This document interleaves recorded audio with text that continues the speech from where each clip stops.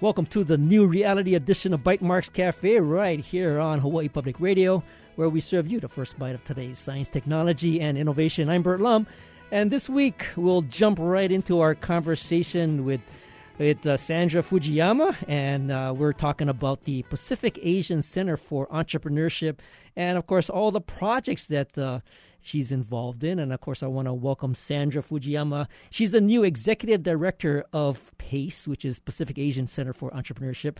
And she's here to tell us about her kind of recent selection as the ED. I know she's been on the job for about a whole 4 months. And we want to talk about things like the Entrepreneurship Live and the Calvin Schindel Student Venture Fund, as well as, PACE projects for 2022 and beyond. Sandra, welcome to the show.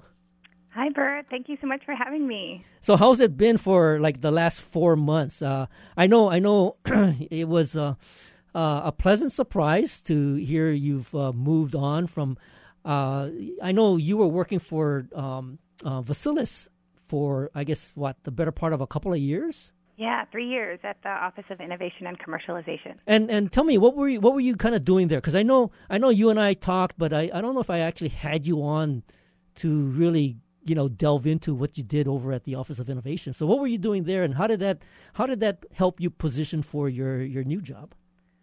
So I supported innovation and entrepreneurship efforts at that office, OIC for short. Mm-hmm. We're a system-wide office there, so we supported all 10 campuses of the university system.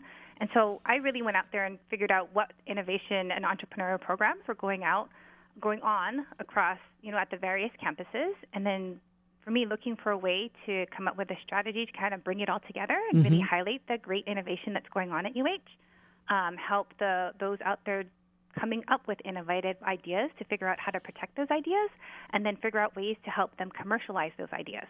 So that was kind of, what was in my area, and was lucky enough at least the end of my tenure there before coming over to PACE to have won a $2.7 million grant from the EDA to try to implement some of the strategies I came up with. So very exciting times at UH and in particular at OIC.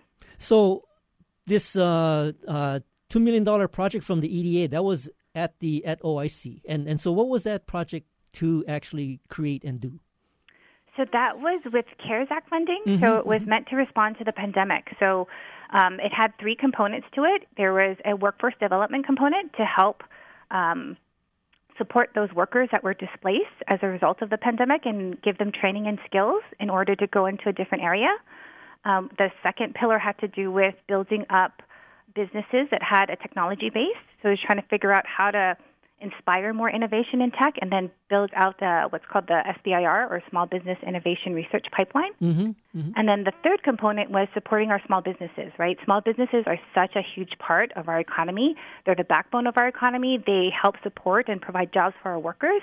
So it was, how do we provide education amongst the various campuses to inspire that, to support that, and to help build and grow our small businesses in Hawaii. So when that grant was awarded, has the project been completed? And I know you've moved on to PACE, but has that project been completed? And if not, who's working on it now? So that came in right at the end of my tenure. So I had the game plan set out, and then some additional folks came in and got hired, and then that's when I moved over to PACE. So Steve Auerbach is heading that up in the Office of Innovation and Commercialization now. Oh, okay. Well, I'm going to have to give Steve a call and see how that project is coming along. I gotta figure when you wrote that project up, given that it's had an SBIR component to it and small business component. I mean, in your plan that the EDA approved, was folks like HTDC kind of woven into that in some way? I mean, that was the thought process behind it. While I was at OIC, HTDC had been a wonderful supporter of my efforts, so got me highly involved in their SBIR program. We collaborated on a number of programs, so we put on a bunch of sessions to help build up the next generation of SBIR companies in Hawaii. So really, that was the thought process. How do we build that pipeline? How do we create a number of additional small businesses that could take advantage of that SBIR funding? and grow our economy with technology, right? So there are great companies like Nalu Scientific. And so, like, how do we build 10 more Nalu Scientifics to utilize tech and build businesses that can be developed here but then export their work outside of Hawaii? I mean, that's what Nalu's doing, and it was kind of in my head, like, well, let's try to build 10 more of those, if not more. Yeah. Well, that's great. And I've had Isar on the show. In fact, I had him on probably a couple of weeks ago when they announced the kind of new distribution deal that they had recently signed up for. So we had him on and got to talk about the deal as well as the work that they do, as well as getting kind of the kickstart through the SBIR program. So, and that's great that and then your role over there at OIC. I mean, when it was kind of system wide, right? So you were across the entire state, and I think that's a pretty broad coverage. So now I'm glad you've kind of got Steve involved, and I'm gonna definitely call him up and find out like what's going on with that program, because I'd like to hear the update on that. Now, Peter Rowan was kind of the previous ED over at PACE, right? And then so I know he moved on, I think, into Seattle. So the opportunity to apply, is that how you had to compete for that job? Yeah, so that's how that opportunity came up, and it really kind of spawned out of the relationship that I had built with PACE while I was at OIC. So what I always tell people is really within the first week of me being on the job at OIC, I had met Tracy and Crystal at PACE and had learned all of the amazing work they were doing. And the reality is a lot of their programs really formed the foundation for any strategies that I put forward. So go ahead. Right. So in a way, I mean, what you did at OIC, Office of Innovation, what does C stand for? Office of Innovation and Commercialization. Yeah. It's again a system-wide program, but where PACE is part of Scheidler, right? And it's for the most part focused on the Manoa campus, right? No, it's actually not. So it's a system-wide office in a sense, too. Oh, so okay. Although we're housed at Scheidler, we provide our programs and all of our resources to students at any campus within the university system. So we're open to everyone, and anyone can participate in any of our programs or reach out to us for support. So in a way, I mean, you were kind of a nice natural progression, once that vacancy opened up, because since you had already been not only working in that area but working with the PACE folks and familiar with the programs that they're involved in. Yes, exactly. So that's kind of how I felt, and obviously really inspired by the work that they do here. Had a pretty good familiarity. Obviously wasn't working here, so didn't have the detail, but had a good sense of what their programs were, what they had to offer, and how much good work they were doing out there. So one of the things that I recently kind of heard about was the program called Entrepreneurship Live, and I'm not sure how long that's been going on, but maybe tell us about that as an example of one of the programs that you have under your sort of umbrella. Right.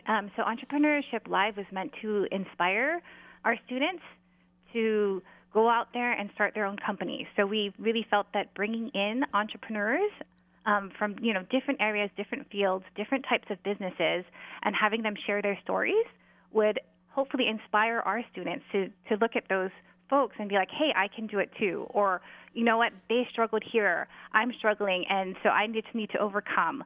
So it was really meant to be this series to share and then to inspire and hopefully get those students to be like, hey, I can do it, I'm going to go out there and try it, and then hopefully go into all of the other programs that we have to offer.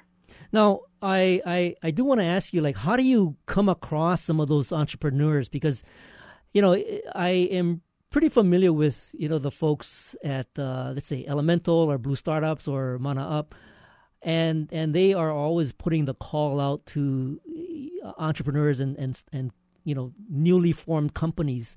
I'm often curious about how you find those folks, and the reason I'm bringing that up is because I'm the ones that I've heard about in Entrepreneurship Live, I have not heard about in other, circles. So, it's sort of a whole new crop of people. So anyway, before we get into the detail, I want you to hold that thought.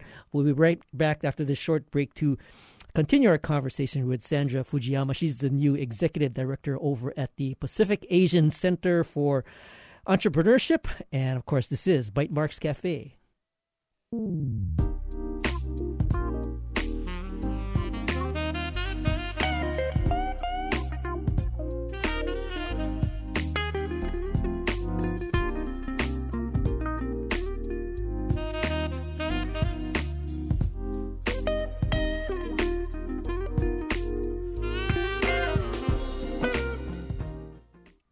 Welcome back. This is Bytemarks Cafe. I'm Bert Lum, and if you're just joining us, we're talking to Sandra Fujiyama, the executive director over at the Pacific Asian Center for Entrepreneurship. And right before the break, I was kind of complimenting Sandra for some of the folks that she brings on to a program like Entrepreneurship Live. And it's, my exposure to it has been, it's kind of a virtual webinar, and they have some pretty cool speakers from companies that Sandra, how do you find these folks? Because, I remember one that this guy was running a pretty sizable company, and he was actually located here in Hawaii. The majority of his company was elsewhere, and I was pretty impressed. The fact that these are folks that are out there doing business in Hawaii, but actually have a fairly sizable distributed network of employees. So how do these folks come across your radar? Well, I think I have to give credit to the two program managers I had mentioned before, Tracy and Crystal. They're amazing. They've been with PACE for a number of years. And so I think for them, they've built up this network, this really great network of people. And so people just get referred to them. And I guess so as you mentioned, there's this person that you heard about that worked here but had a great distributed network. Mm-hmm. I'm not sure if you're referring to Turnover B&B and Asaf Carmen. Well, Turnover B&B, I'm familiar with them because they were part of a Blue Startup. So I at least have been exposed to them. And I'm sorry, I'm trying to recall the fellow that was featured as a speaker for Entrepreneurship Live. It was like a company that did kind of like micro loans but it was a pretty sizable company that again was distributed across the country. Oh, okay, yeah. I'm not sure who you're referring to, but I mean, so for when you mentioned Asaf, actually for him, he came through the PACE programs. Mm-hmm, mm-hmm. So, that was the connection. And so, at this point, because PACE has been around for more than 20 years, a lot of our alumni are coming back through, and they can come and share about their companies. So, that's one way as well. I mean, I'm not, a lot of people don't realize that a number of people in our ecosystem participated in PACE's programs. Shanoa Farnsworth participated in PACE programs. Len Higashi from HTDC participated in PACE programs. So PACE has touched a number of people. Well, PACE has been around. I mean, PACE has been around for many years, and this particular series that we're talking about, Entrepreneurship Live. I mean, it's a relatively regular presentation of some of these entrepreneurships across Hawaii's environment, and I'm just impressed that there's people that you feature that. I'm always learning about new folks that are on on your guys' program. So I'm gonna have to pay a little bit more attention to finding out who they are and perhaps even featuring them here on the Bytemarks Cafe. Yeah, no, it's great. It's great to hear that we're introducing new people that people haven't heard from before. I think that's our goal, and we hope to inspire. So I'm glad to hear that. Now the other program that I had on Bytemarks Cafe was something called the Calvin Schindel Student Venture Fund, and I know that was something that was formed before your time. Is that still going on? Yes, that is still going on. We were very fortunate to have Peter start that up, and that actually started or transformed. It was a pivot from a prior program that we had that was a microloan fund. So we were giving out microloans to students, and the donor for that program was Dustin Shindo.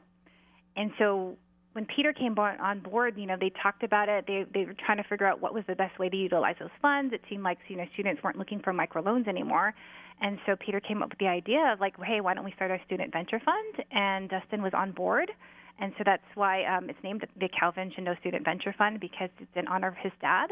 And he was totally on board with using it as a vehicle to educate our students, give them an opportunity to be venture capitalists, as well as at the same time support some of our UH-affiliated startups with some funding. So it's been great. It's been going on for about a year now. We have amazing students that run it for us. They go out there, they find the companies, they do the due diligence, and then they present on whether or not they're going to fund or they would like to fund the companies.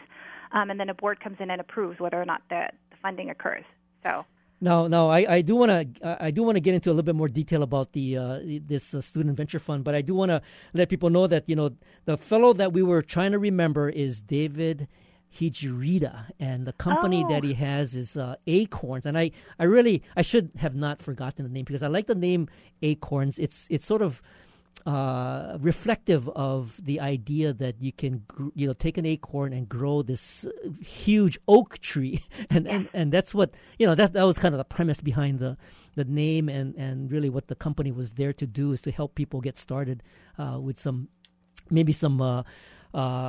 financial kind of startup capital or startup resources. So anyway, I just wanted to share that it was Acorn and David Hijirita. Right. Now going back to the venture fund.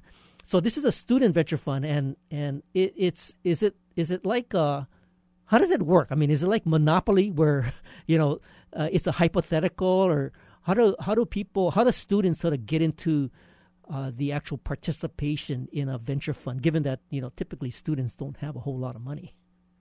Right. So the fund is funded because the money that they utilize to fund companies is a result of a donation.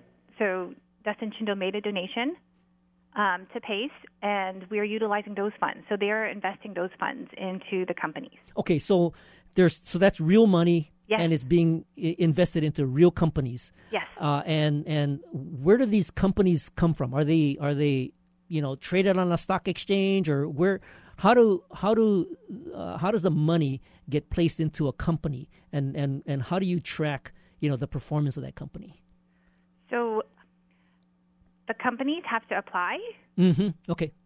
So there's an application process. The companies apply, and then the students that are on the fund, running the fund, because there are a bunch of student directors that had to apply to become student directors to run the fund. Mm-hmm. They go through the application process like how a venture fund would.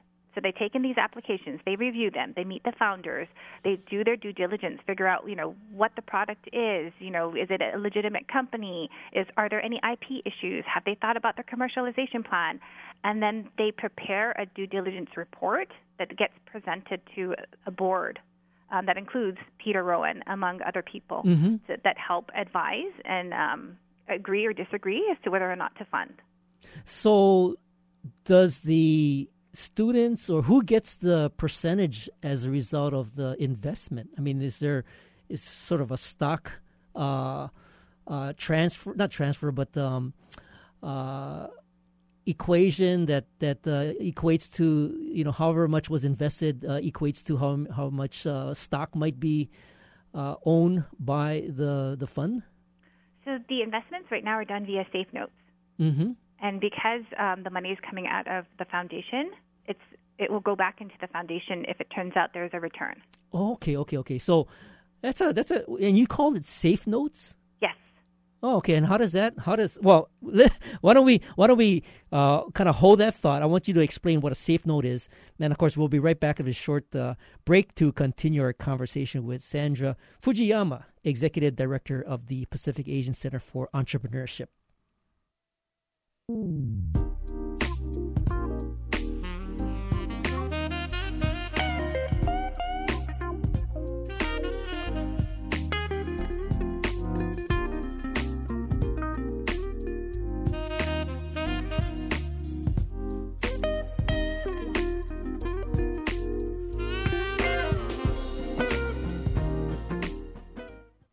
Welcome back. This is Bytemarks Cafe. I'm Bert Lum, and if you're just joining us, we're talking to Sandra Fujiyama, Executive Director of the Pacific Asian Center for Entrepreneurship. And of course, right before the break, we were talking about the Calvin Schindel Student Venture Fund and how that actually works from a mechanic standpoint. And Sandra, you were mentioning something called a safe note. What is exactly a safe note?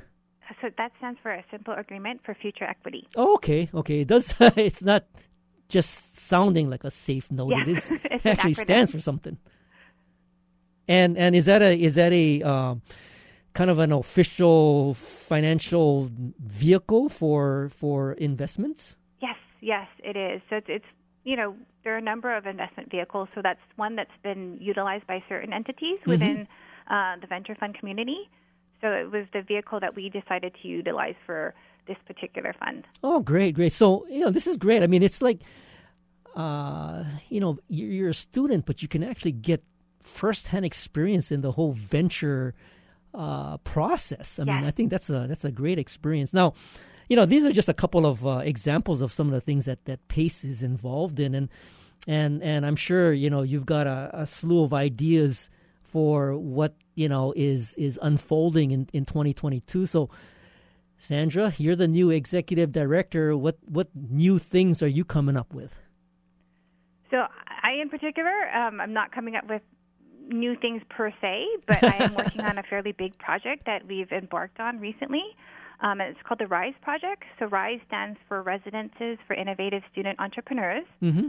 And it's a facility that's being built right across the street from the university at what is the Atherton building. So it's that pink building across the street on University and Metcalf. And so there's construction going on there right now. And what's going to be built is an innovation space surrounded by 374 dorm rooms.